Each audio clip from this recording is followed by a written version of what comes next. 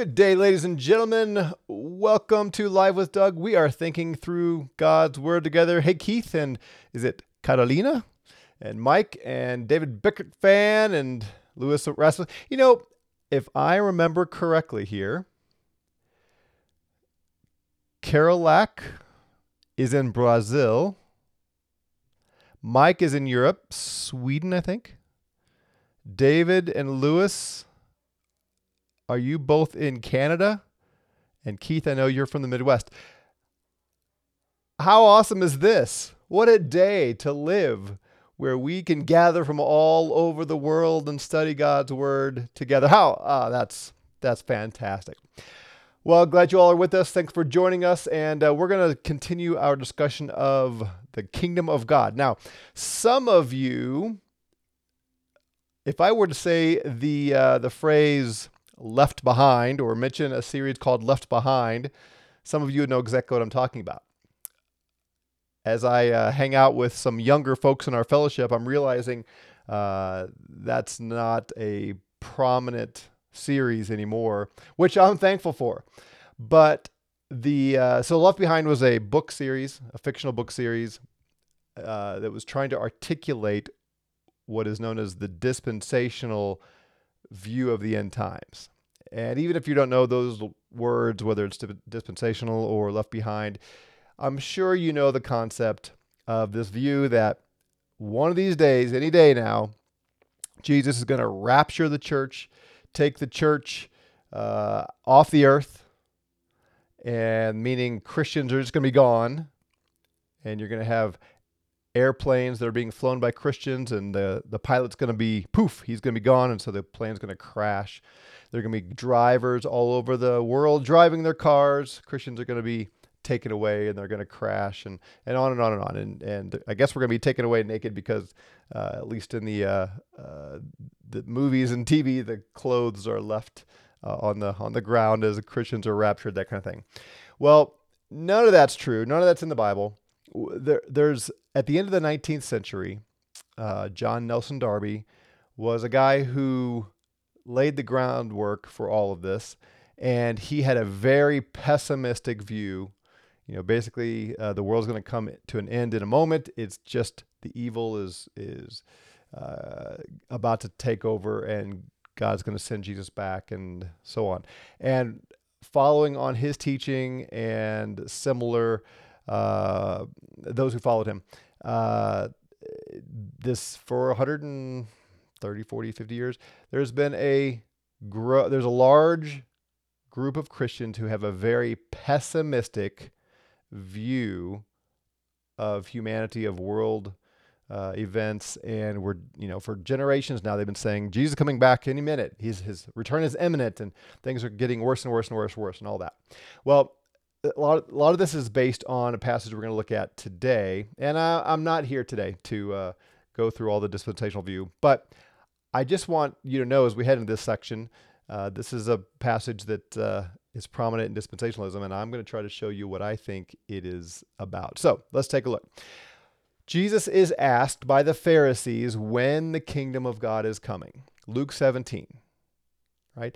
The predominant view today is that the kingdom of God is still in our future. Today it's July 25th, year of our Lord 2023. The predominant view among Christians today is that God's kingdom, the kingdom of Christ, is still in our future. Oh, he's reigning today in some sense, but when the Bible talks about the kingdom, it's talking about our future. Well, let's see how Jesus responds. The Pharisees questioned him as to when the kingdom of God was coming, and here's his answer. The kingdom of God is not coming with signs to be observed. Literally, it's not coming with observation, is what he says. Nor will they say, look, here it is, or there it is. Now notice Jesus' response. Their question is, when is the kingdom coming? And Jesus responds with, you have an erroneous view of the nature of the kingdom, or at least the location of the kingdom. The Pharisees had in mind that when the Messiah comes, he is going to establish Jerusalem as the kingdom, as the capital, just like David did, and from Jerusalem going to rule the earth.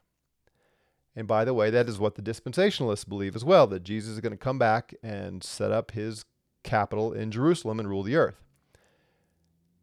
Jesus says, no, you don't understand something about the kingdom. It is not the kind of kingdom that you point over there and say, look, there it is. There's the capital. You can go into that building. There's the king in there. It's over here. It's over there. That's not the nature of the kingdom. He says, for behold, the kingdom of God is in your midst. And notice the tense of the verb here. He says to these Pharisees 2,000 years ago, the kingdom of God is in your midst. Literally, the kingdom of God is within you, and it's plural, within all y'all. But he doesn't mean the kingdom is in the individual standing there, because these were Pharisees, they were unbelievers. No, what's he mean? I think he has to mean he is the kingdom. Right? He's the ruler. He's the king. I'm right here, he says. You're waiting for the kingdom? Here I am. Now, that doesn't mean he's not going to rule, but it's a different nature. It's not as simple as they think of it as an earthly kingdom. Then he goes on, same context, and he says to his disciples, the days will come when you will long to see one of the days of the Son of Man, and you will not see it. Okay, what is he talking about? He's talking to his disciples, the men standing in front of him in Luke 17 here. He looks at them and says, the days will come when you, he's not talking to generations in the future. He's talking to the disciples. The days will come when you will long to see one of the days of the Son of Man, and you will not see it. What is he talking about? What are the days of the Son of Man? Well, just like we did the other day, we've got to go back to Daniel, because Daniel talked about this. Carol says, my family would gather around the TV to watch the 3 parts, but today I'm free indeed. I assume you mean you'd watch the Left Behind in 3 parts. Yeah, I mean, it was a very popular and captivating series, wasn't it? And before that, there was Thief in the Night that communicated the same thing. All fiction. Okay, so Daniel 7. In Daniel 7, Daniel sees this vision, and it has a lot of the characters that we see reoccur in Revelation. You've got beasts and horns and all these, this battle kind of thing going on. And as Daniel is seeing these things, we get this. I kept looking until thrones were set up. Thrones, right? That conjures up the idea of kings, kingdoms. And the Ancient of Days took his seat. The Ancient of Days is God. So God takes his seat, and there are other thrones around here. This Ancient of Days, God, his vesture was like white snow, the hair of his head like pure wool. Sounds very much like what we see in the book of Revelation, right? His throne was ablaze with flames. Its wheels were a burning fire. Imagine this. Daniel, you're seeing this vision, and the Ancient of Days sits down. He's white. His hair is white. His throne is on fire, and the wheels on the throne are burning fire. It's a pretty alarming scene, right? A river of fire was flowing. There's a family friend, a young man that is a storm chaser. And just the other day, he sent pictures of being, I forget where the volcano was. Was it, I want to say Iceland? Does that sound right? There was a volcano that erupted the other day, last week. And he sent pictures of it. I should remember this. I should look it up. Anyway, and it looked to me, as I observed his pictures, he seemed a little too close, a little too close for comfort to the lava as it flowed down. And I thought that's sort of what Daniel's seeing here, a river of fire. If you've seen videos and pictures of volcanoes, kind of like that. Coming out before him, and thousands upon thousands were attending him, and myriads upon myriads were standing before him. The court sat, and the books were opened. So this is a judgment scene. And books were opened, and courts are going to render their decisions. Then I kept looking because of the sound of the boastful words which the horn was speaking. That horn refers to the beast that he saw earlier. I kept looking until the beast was slain. Its body was destroyed, given to the burning fire. As for the rest of the beasts, their dominion was taken away. Extension of life was granted to one for an appointed time. So we don't have time to get into all that right now.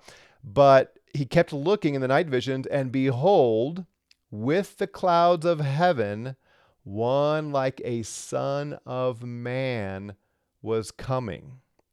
And he came up to the Ancient of Days and was presented before him. All right, so amidst all this strange stuff about the beast and so on, Daniel sees one like a son of man coming to the Ancient of Days on his throne. Right?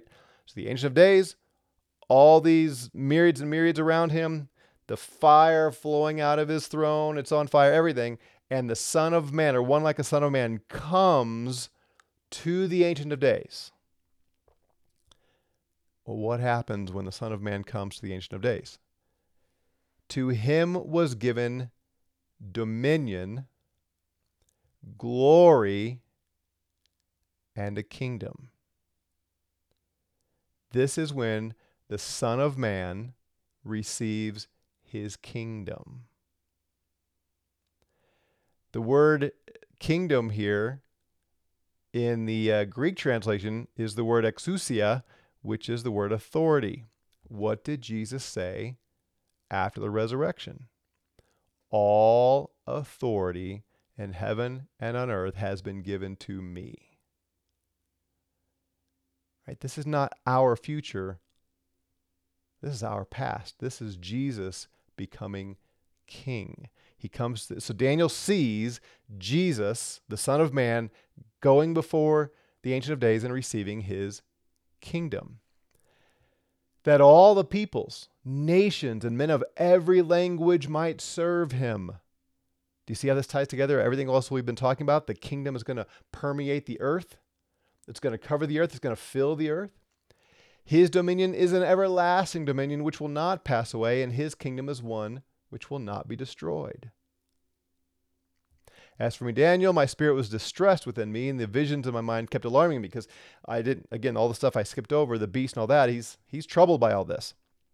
And the one came to him and told him the explanation. We're just going to cover this. These great beasts, which were four in number, 4 kings who will rise from the earth, but the saints of the highest one will receive the kingdom and possess the kingdom forever unto the age of the ages, literally, is what it says.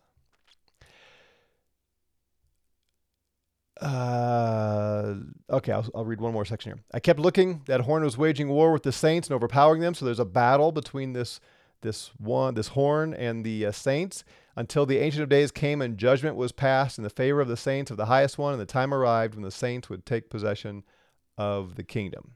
So there's more to go on there, but the Son of Man coming to his kingdom. Jesus said in Luke, the days will come when you will long to see one of the days of the Son of Man. You will not see it. What does he mean?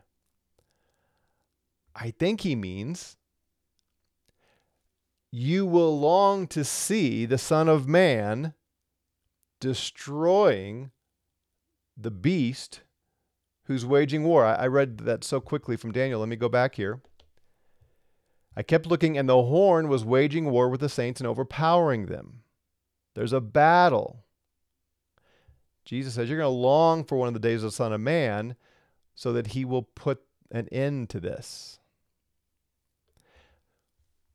What happened to these disciples after Jesus ascended?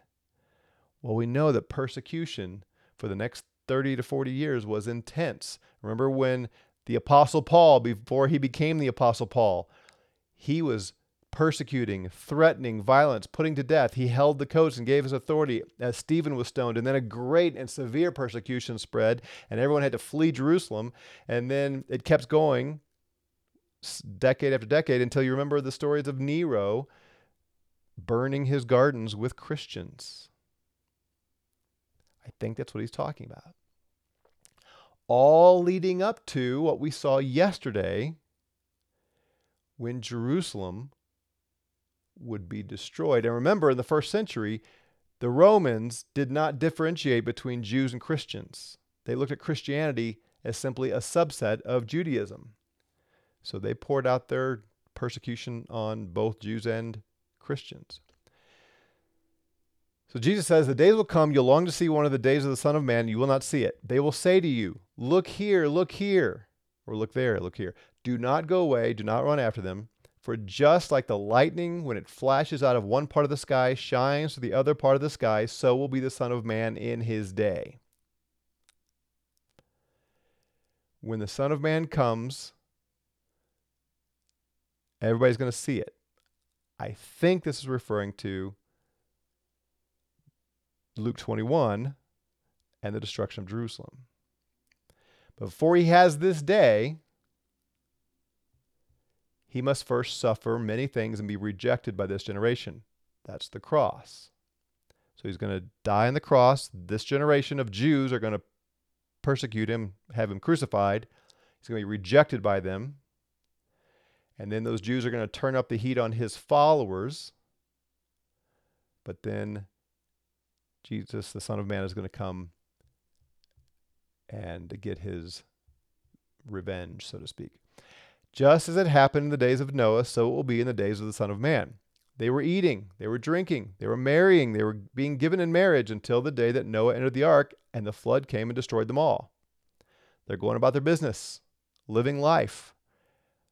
And then here came the waters. Then here comes the Romans, as he will talk about in Luke 21. We saw this yesterday.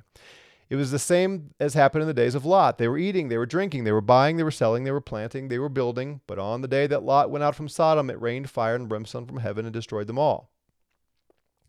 It will be just the same on the day that the Son of Man is revealed.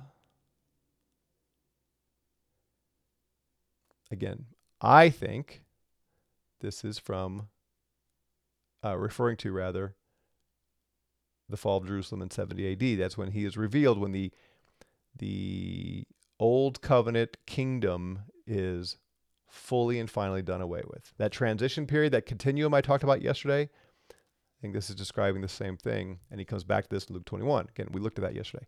On that day, the one who is on the housetop and whose goods are in the house must not go down to take them out. Likewise, the one who's in the field must not turn back.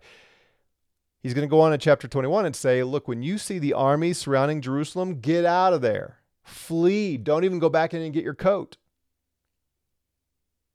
because you'll be killed. Run. He's telling them beforehand.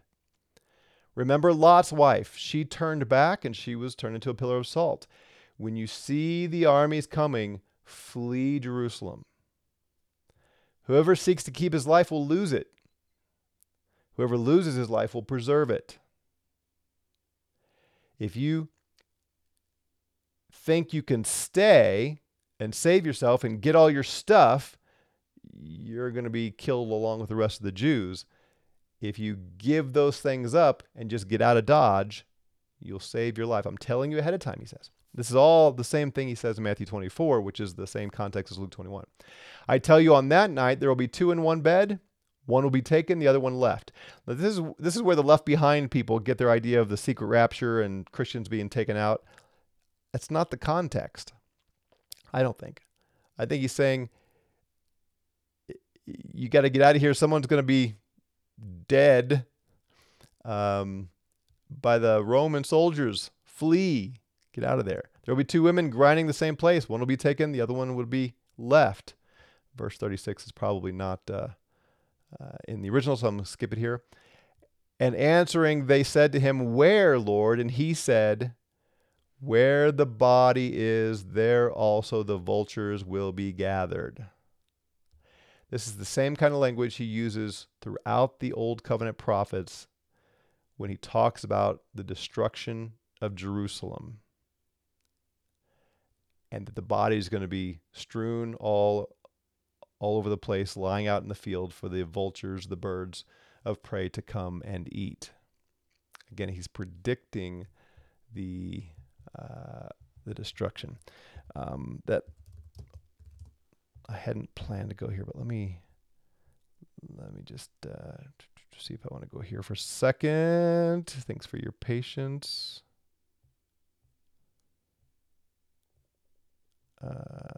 Yeah. Okay, so Matthew 24 is the same context as Luke 21. Matthew 24 puts what's in Luke 17 and Luke 21. Matthew 24 puts it together. So he's telling them to flee, get out of Jerusalem. I pray that your flight won't be in winter or on the Sabbath, for then there will be a great tribulation. See, this is where the dispensationalists get the idea of great tribulation. And they grab from Daniel 9, the 70th week, which they think is still ahead of us. Some of you know what that's talking about. For the rest of you, I'm not going to go there now. I have a series on this. But no, this is talking about the fall of Jerusalem in 70 AD. There will be a great tribulation, such as not occurred since the beginning of the world until now, nor ever will. Unless those days have been cut short, no life would have been saved, but for the sake of the elect, those days will be cut short. He says, so don't go after it when they talk about false Christ and so on. Behold, I've told you in advance. If they say he's in the wilderness, don't go out. If they say he's in the inner rooms, don't. For just as the lightning comes and flashes and everyone can see it, so will be the coming of the Son of Man. Wherever the corpse is, there the vultures will gather. But immediately after the tribulation of those days, the sun will be darkened, the moon will not give its light, the stars will fall from the sky.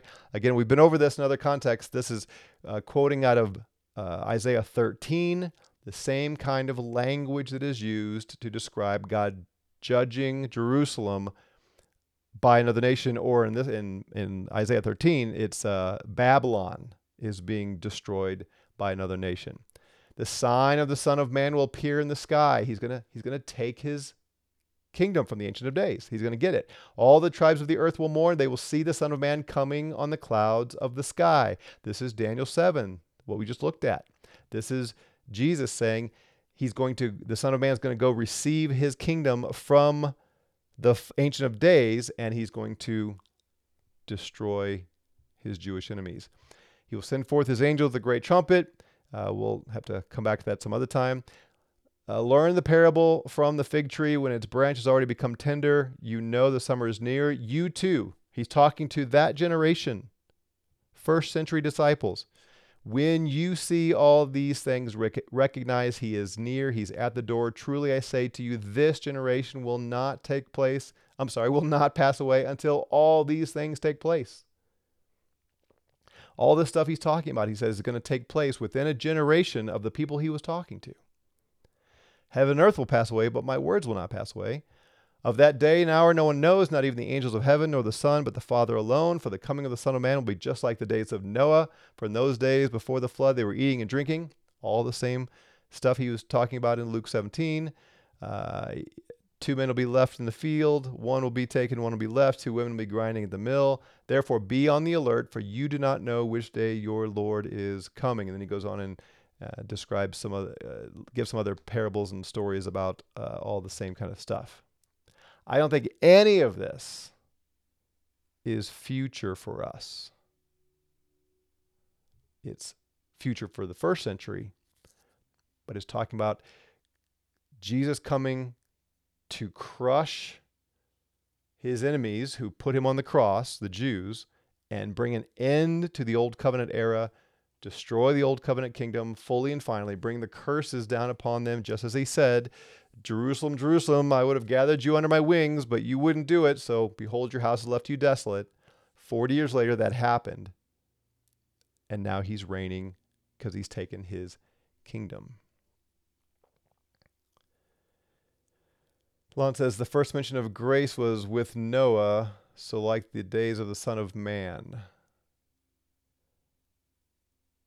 If you're in Christ, yes. If you believe Jesus, then you get out of Jerusalem and you avoid the destruction. McRitz says, you guys are having conversation there. Good. So that's how I see it. I think what Jesus was telling them is the kingdom came in its fullness in 70 AD. So there was this full continuum. Jesus was king at his birth. He rose as the king in power and was given all authority. He ascended to the throne, and for the next 40 years, he did what he was going to do through this interim period, and then finally he brought the Old Covenant era to an end in 70 AD, and since then, he's been reigning and ruling. Now, he is returning, and the full consummation of the kingdom is yet future, I believe. But so many times when the Gospels especially talk about the kingdom, and even the epistles, it's Jesus reigning, starting his birth, resurrection, ascension, and coming, if you will, against Israel. Mike says, was the corpse Israel? Yeah, although I think he's being a little more specific. He's actually talking about their corpses as the Roman armies destroyed them. And yeah, Lewis there quoting from Matthew 10. Very good. All right, so that's what I think. Give it some thought. We will come back tomorrow and continue looking at this, and we'll see what the Apostle Paul has to say about the nature of the kingdom today, or at least in his day. Have a great day. We'll see you tomorrow. God bless.